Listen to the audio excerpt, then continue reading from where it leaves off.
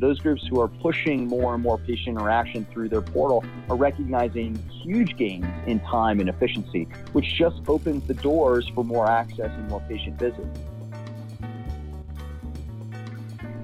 Hello, I'm Dave Gans, MGMA Senior Fellow for Industry Affairs, and welcome you to the Executive Session, a monthly discussion with a healthcare leader on a crucial issue of interest to help medical practice executives.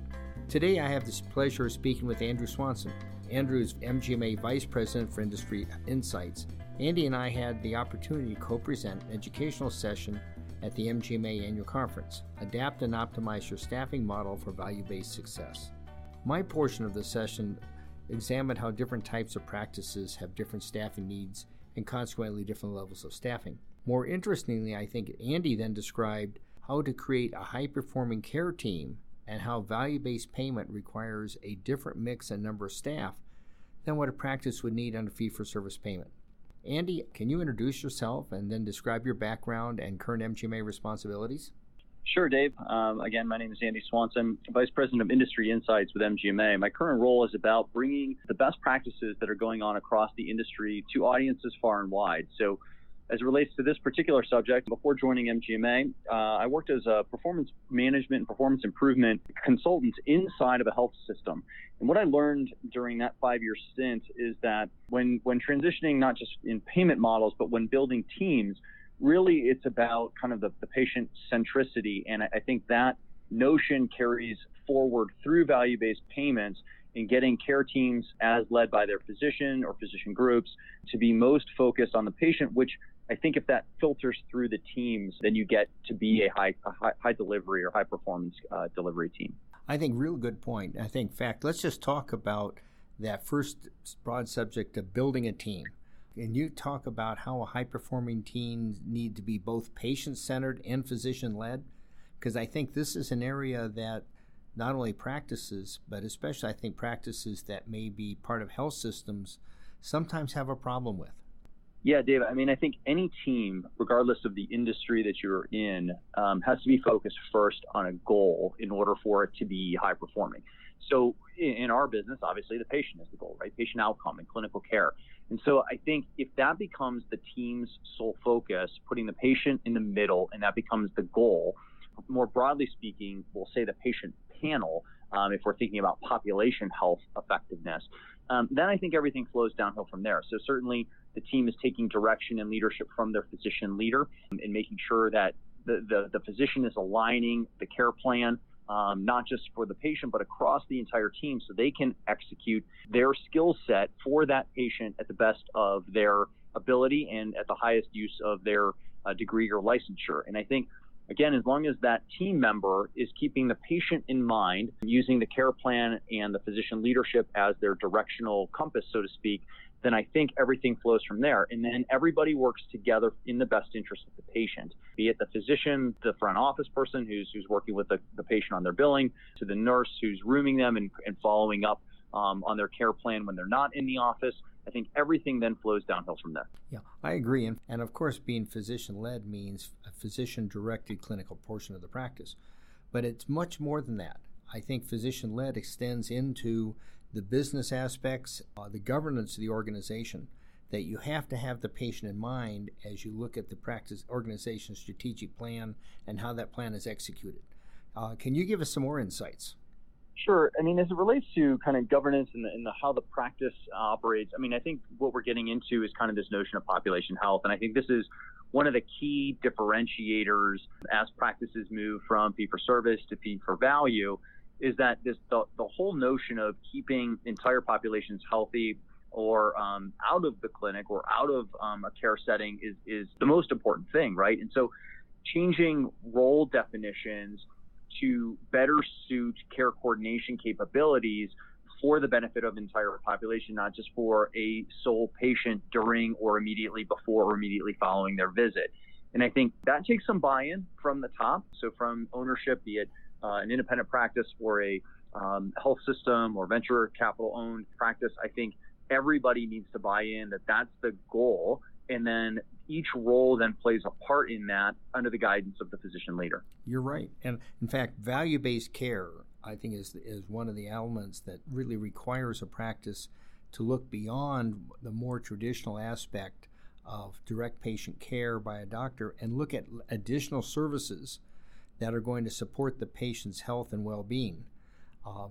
You describe how value-based care requires practices to look at aspects of care such as care coordination. In other words, coordinating the services of your practice with that of other health systems, other practices, referral doctors, primary care doctors, and the like, as well as population health, and then telemedicine, providing care to the patient that may not require a face-to-face visit.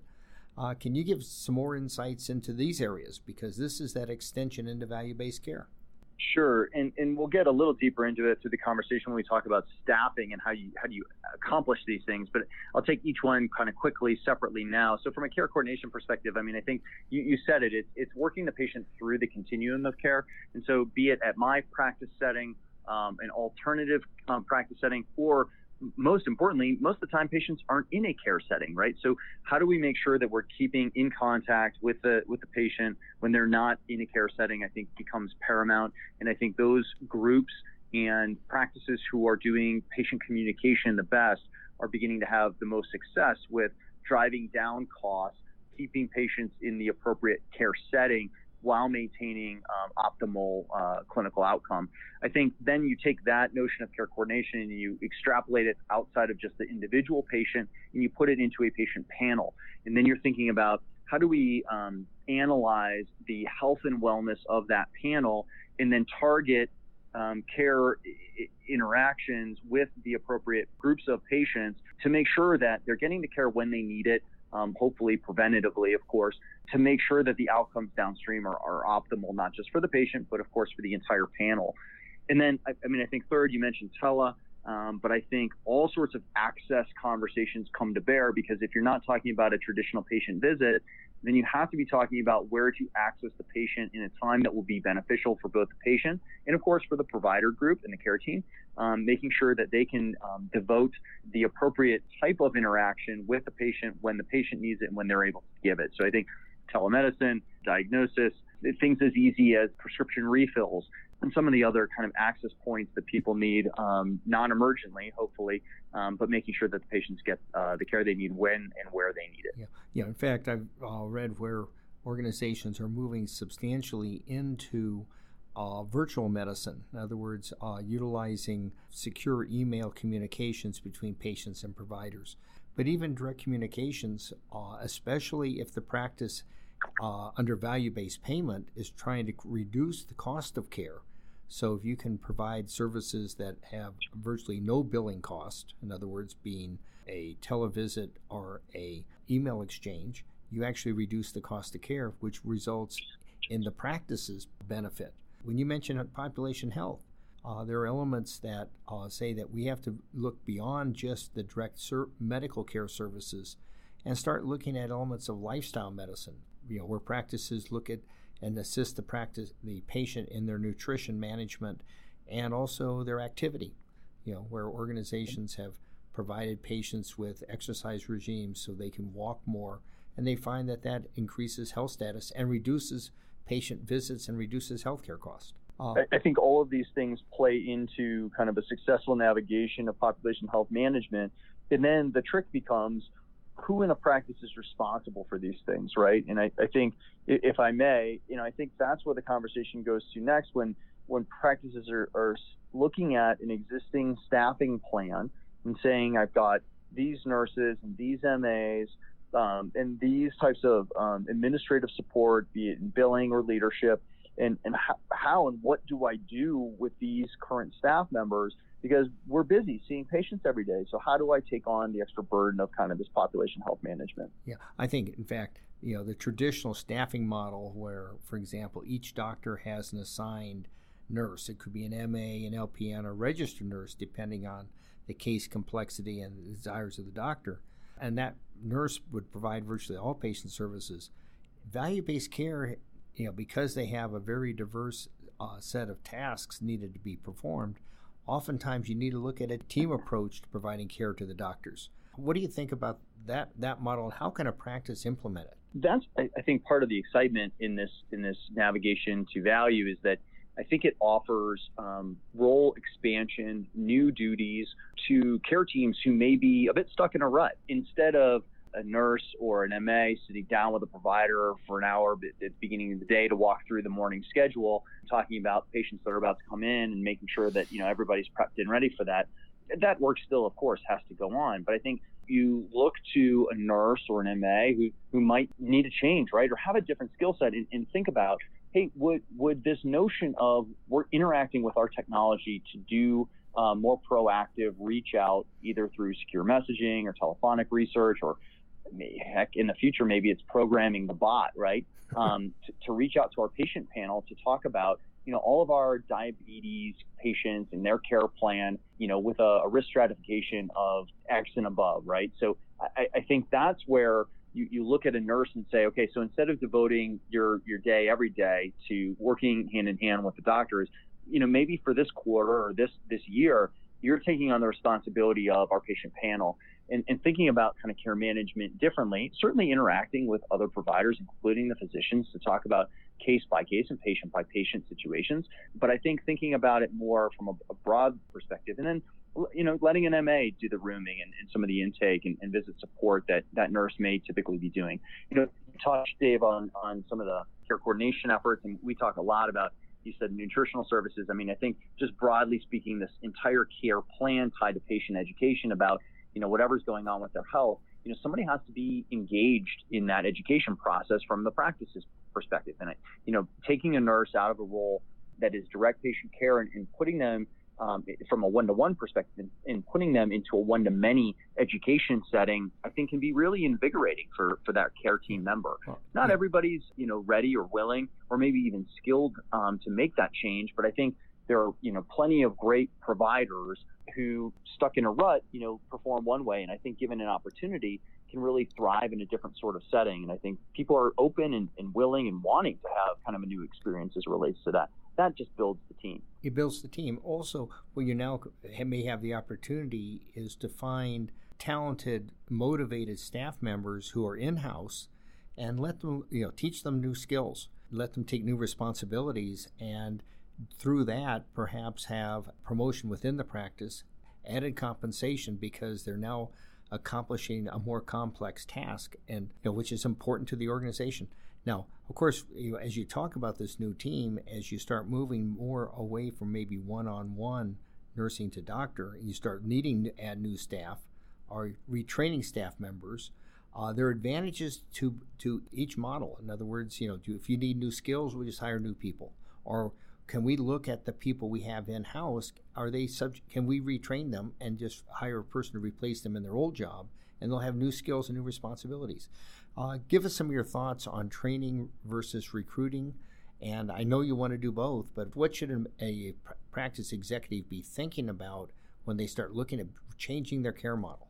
Yeah, I mean, I think with everything in life, balance is true. So I think anybody who's making the journey, dipping toes or feet into the water of value-based care, I think what you'll learn quickly is that your staff has, different and ever-changing skill sets. And so I think you always will have an opportunity to upskill existing staff. I think the trick is defining what skills are reasonably achievable.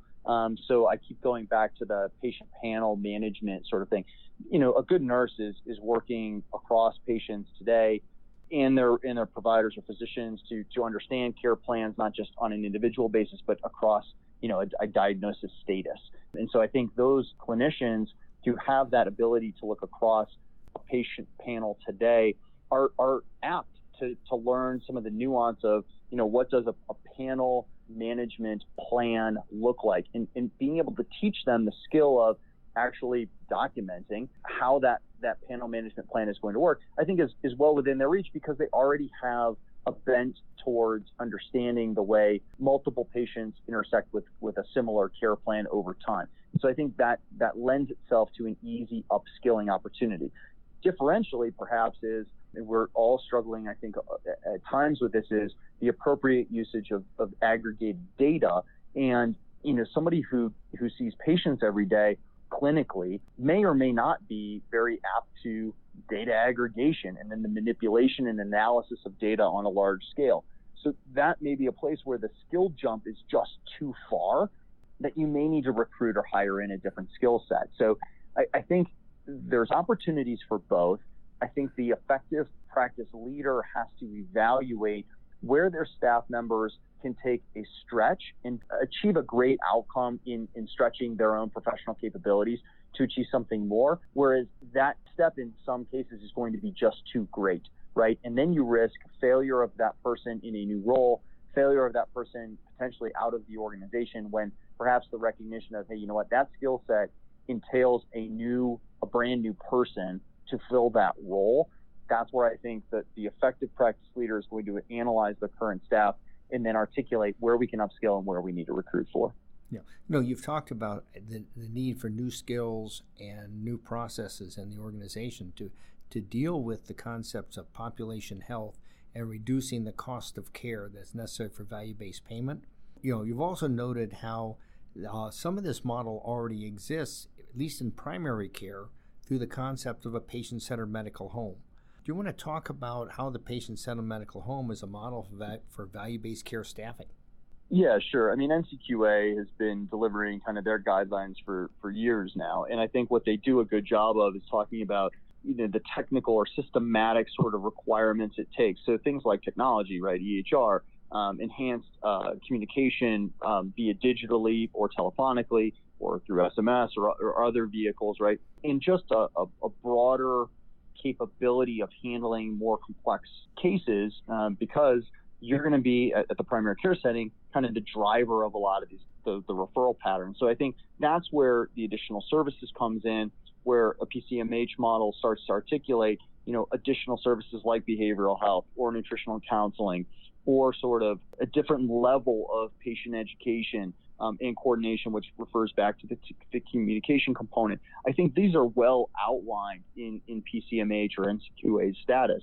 And all of those things come with cost.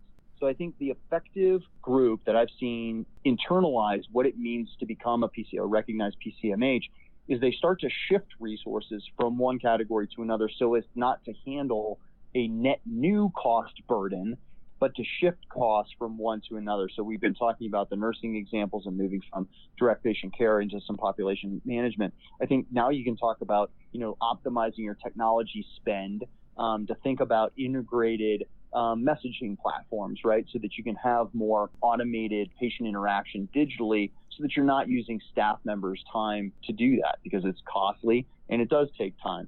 All the patient portal things that are coming to bear now, those groups who are pushing more and more patient interaction through their portal are recognizing huge gains in time and efficiency, which just opens the doors for more access and more patient visits. So I think it's these sorts of ways to think about cost shift as opposed to cost add that NCQA and the PCMH model began the conversation of, and I think groups are really starting to take more effective approaches to do that, some of that cost shift. In fact, I know you and I have had discussions regarding MGMA's data that supports what you just described, the added cost in staffing and added cost in adding new services and also new technologies in the organization. If you were to look at MGMA's data that we have for practices that are patient-centered medical home, what have you seen in the shift in how practices staff? Some of the recent data points to shifts in the positive, meaning lower cost for groups who have identified as PCMH in things like business operation support. So what's great about that is, if you gain, the data says you gain about a quarter to a third of an FTE in this. What's great is you're shifting cost out of kind of administrative buckets because you need to shift that cost into a more clinically facing sort of group. So in that same cohort of recognized PCMH or self-identified PCMH, the clinical support goes up by about the same amount. So again, we're talking about, between a quarter and a half of an FTE. But again, if you're taking away half of the time for a billing clerk or a front desk support person or an administrator, and you're shifting that to another quarter to a half an FTE in a clinical support role, that just makes sense, right? Because now you're talking about patient panel support. I think there's another aspect of this, which is getting people through all of the steps in a care plan, not necessarily tied to a physician visit. And I think that does require some more administrative, and potentially some clinical time as well. So that's where some of these additional costs do come in, and where you hear groups trying to get support for care coordination services from payers, private payers mostly, just so that they can offset some of the shift until they become highly effective in a new model, using staff differently or potentially using different staff, right? Hiring a different role than they previously had done in the past. In fact, as we've described, changing payment requires a practice executive to change more than just the number and skill of the practice. What advice can you provide for a physician or administrator who's leading a practice who is about to participate in an ACO or accept a capitation payment contract or otherwise transition its payment mechanisms? It circles back to the beginning of the conversation about building a highly effective and high-performing care team. The first is, and if you put your practice in the center of this, I think the notion is we all need to be in this, expected outcome together. So we're going to join this ACO, or we're going to take on a new and different types of contract. So let's make sure that all the physicians are on the same page and they understand what this means for them. Let's understand that we're trying to be, the goal today now is entire population health management and doing the best for our entire panel. And I think first comes alignment in that notion. That you would be surprised to hear about the number of groups who enter into this, and some people don't understand its impact. They don't understand why it matters to them. And so I think starting at the top and getting alignment is the first step. And then I think from there we talk about, okay, so what are the outcomes that we're looking to achieve in this new way of addressing it? And so then you can start to articulate, okay, so the goals of this contract or joining the ACO are to drive down costs, to increase quality of care. And what does that mean across our panel? If I'm a specialist, if I'm a specialty group, it looks like one thing. If I'm a primary care group or a multi-specialty group, it looks like something different. So talk about the actual goals, clinical goals of how we're going to work to achieve those things. Then you can start to get into what we talked more about today. What does each person do? How does this impact their role? How do we make sure that they're, rowing there or in the same cadence as the rest of the team are, so that we're moving this proverbial ship forward as a practice so that we can best serve our patient group. And so I think it starts at the top with alignment, then it goes into outcome focus, and then getting the team aligned on those outcomes and shifting their roles to make sure that the staff are able to do what you need them to do in order to achieve the outcomes that you've set forward and be successful in kind of the new environment.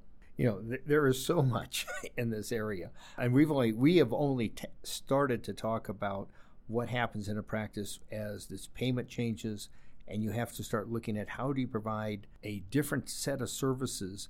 The core services of caring for the patients don't change, but how you do it and the process, and also how do you look beyond the direct services to how to provide a scope of services that in total cost less money, is a different environment for many practices. So there's so much more we could discuss.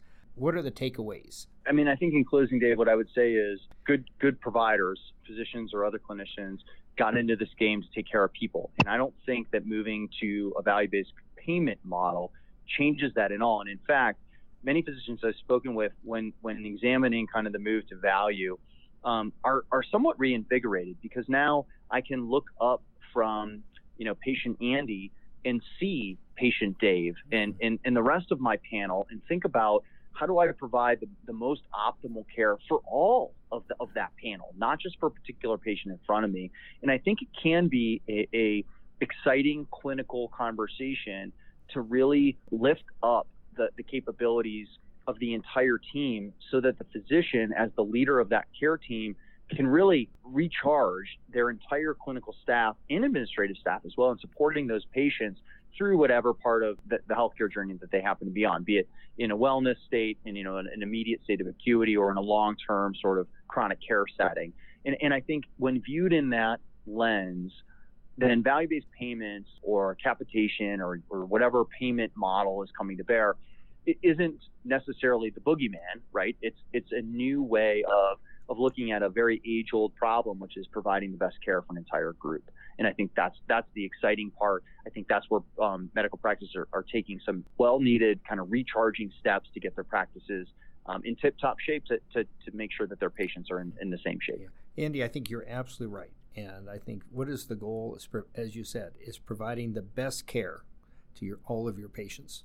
And I think with that patient focus and a physician-led organization is going to be able to meet the demands of value-based payment and succeed in that new environment. And I want to say, Andy, thank you so much for your time. I believe our listeners will find the discussion most interesting. I did. And I hope that we'll have an opportunity to meet many other people at the annual conference as we have our opportunity to present our pre-con there. Thank you. Thanks, Dave. It was a pleasure talking with you.